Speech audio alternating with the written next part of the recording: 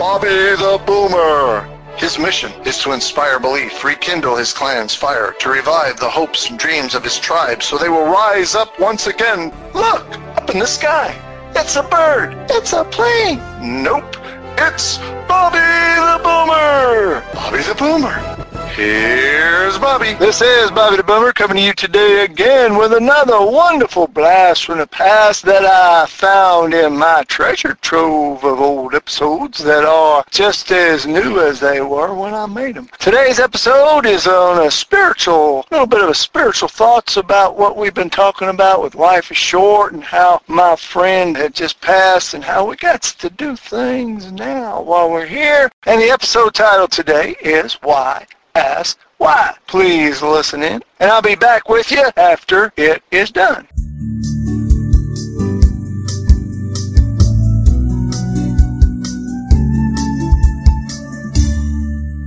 Hello, this is Robert Labetz coming to you in my spiritual mobile today. This is where I just kind of slow things down, talk about spiritual things. Have you ever asked the question, why? Have you ever wondered, when I was younger, up until just recently, I'm a why person. Gotta know why, gotta understand things, gotta know what makes things work. Did you ever notice how when little kids are just the why stage, why, it drives you nuts when somebody else is asking it, but it ever drive you nuts when you ask it yourself? Have all these why questions? Well, sometimes I guess in the spiritual realm, what's the biggest question most of us ask, whether we believe, have a religion or not? Why do we exist? Folks that believe say, why are you doing this, God? Why are things the way they are? If there's a God, why, people that question, kind of not sure. Well, if there's a God and if you're up there, why are you letting this world go to hell in a handbasket?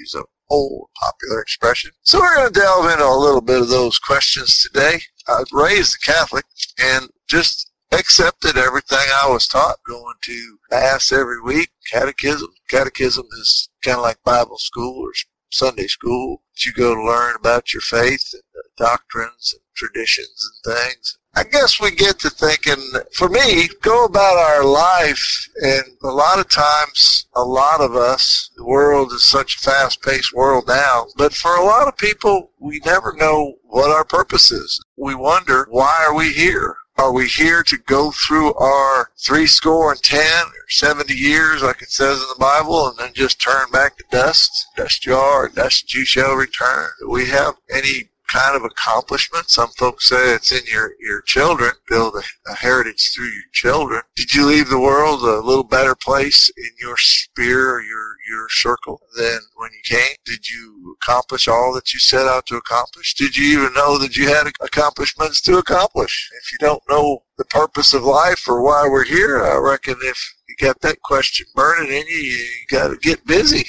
I know I do. Go through life without a why, or we don't know why, we're just kind of muddling through. We don't know why we're here or what we're supposed to do or any of that. Did you ever wonder about that?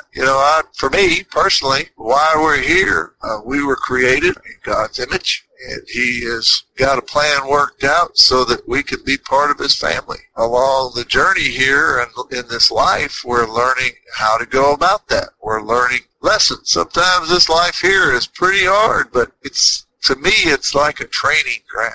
Whatever you're going through, you're being trained. No matter what trials and tribulations that you have, you're being trained. And believe it or not, at least I believe it, a lot of why we're here is not about you. It's not about me. Why am I here is not about me. It's so that I can help somebody else, so that I can be part of the whole. And I guess as that goes, it is, we're all connected. We're all one family. And if I help people, Zig Ziglar was a believer, and he used to say, if you help enough people get what they want, you'll get what you want.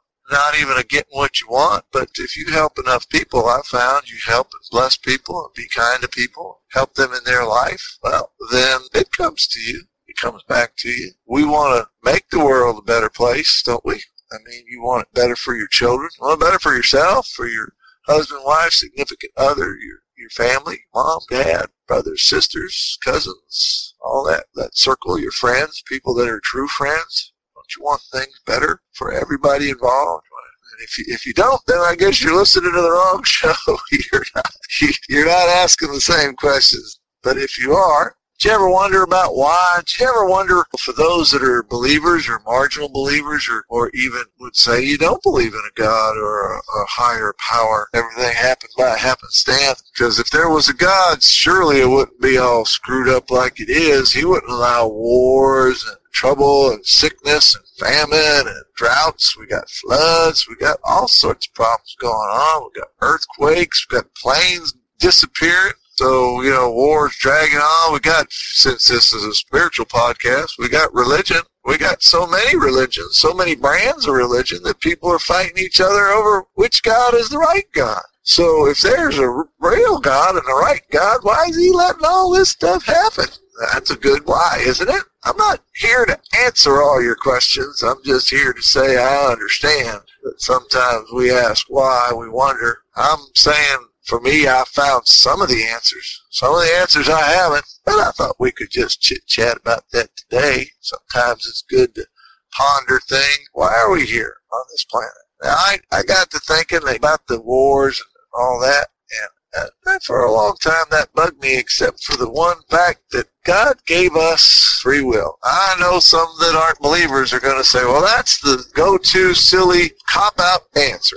Free will. Well, okay. I heard recently a preacher said, people going to say to me, you're hiding behind the Bible. And he said, well, that's the best place to hide them.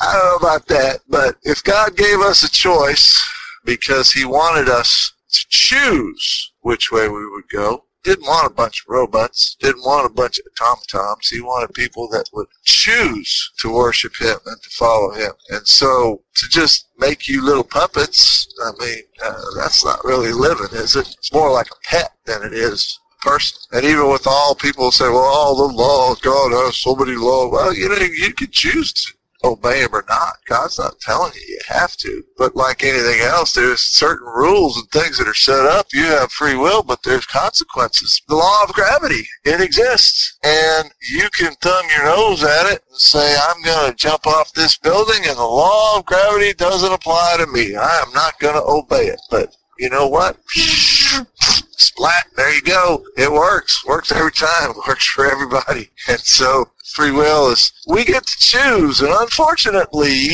or because man is a little bit goofy, yeah, we are. We are. We put down a sign that says wet paint. What do we want to do? We want to touch it. You put out a sign. That's the story of Adam and Eve in the Bible. Of all the trees and fruits and nuts and herbs, everything in that garden, they could eat of everything in the garden. Everything. Except one tree. From one tree, the tree of the knowledge of good and evil. Basically, that was figurative or a symbol of being able to decide for yourself what was good and what was bad. They had free choice. There it is. Everything's there. One tree. One. Only one. I don't know how many other trees there were. There's a whole lots of different kind of trees and herbs now. What, thousands, hundreds of thousands? So let's say this is a small garden. 10,000. Let's just go small. 10,000 things to choose from. One thing you can't touch because it'll kill you. And what do? They pick the one thing that's gonna kill them. Come on. I don't know what that whole human nature thing is. That's a why that I don't. Why do we do that? I don't know that answer. Best friend of mine, we were in high school together, went in the Marine Corps together, and he was a parochial school guy. We used to get together every year. Christmas time, we parted ways. We'd meet up every year for a few years, and we'd have a discussion on life and death. What happens? What's life about? I don't know.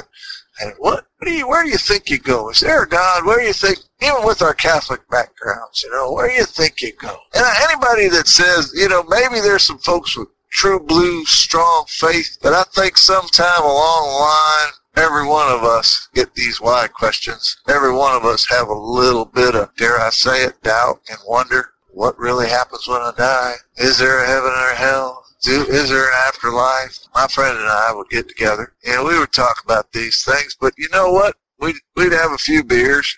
We'd be talking about things. Before the night was over and the beer was gone, we just kept saying, I don't know.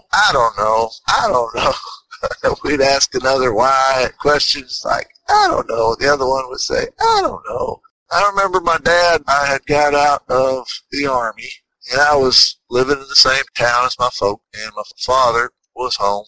But I had asked him, Dad, what do you think about this God thing? It was a point in my life where I wasn't either here or there, wasn't going to church, wasn't really, just kind of wondering what I was doing in the world. You know, I was in between services, going to college or something I didn't want to do just because everybody said go to college. So I asked my dad, well, what do you think about this God thing, God stuff, heaven and hell? What do you think happens when you die? Do you think anything happens to you? And my dad's approach was this. Well, I'll tell you what, when I die, I'll find out.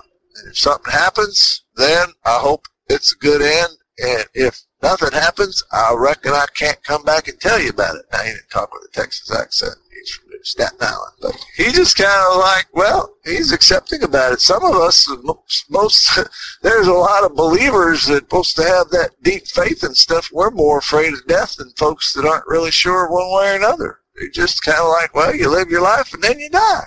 And that's kind of the way he looked at it. I'm hoping for the good stuff. I really don't want to cease to exist, because if all that happens is you die, close your eyes, go to sleep, the big sleep, and that's it, well, then I'm not really wanting that one. And if we all are born with eternal life, then, in my opinion, Jesus is the way to eternal life. And to live forever in a burning hell, that's still eternal life. You're just in pain.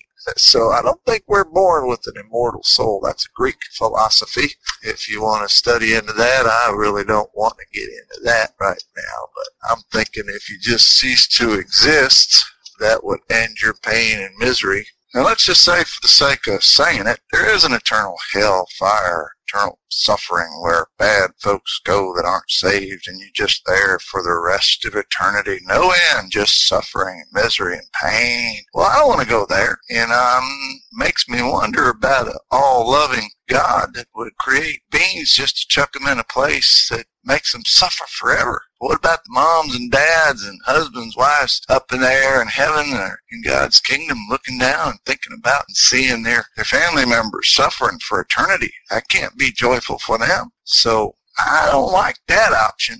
No, I don't like that one. And it made me look into the scriptures of what heaven and hell is. I don't know anybody that would want that.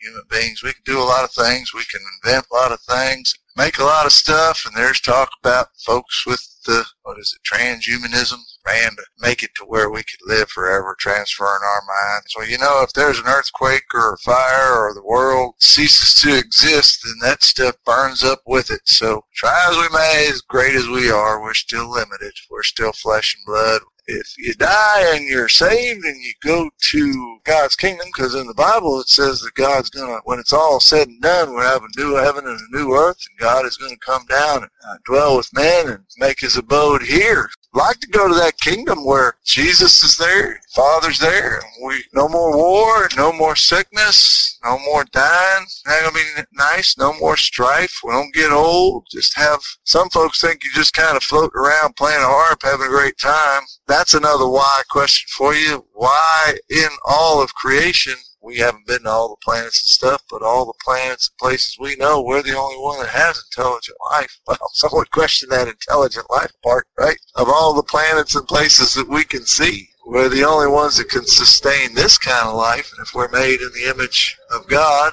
not saying that God needs physical things, but I'm just saying this is where he started. This is the beginning story for at least this portion of the book, the story of mankind, however you want to term it. Then, hey, why are all those other planets out there? Are they all out there just to be wasted voids? That's where I started thinking there has to be a reason why. I didn't solve any big questions today, but maybe I got you thinking about some things. I just got thinking there's got to be a bigger reason why we're here than just being born, living our lives, going through a rather mundane existence, and then they die. That's what life is all about. Pretty poor why. I think there's a bigger answer.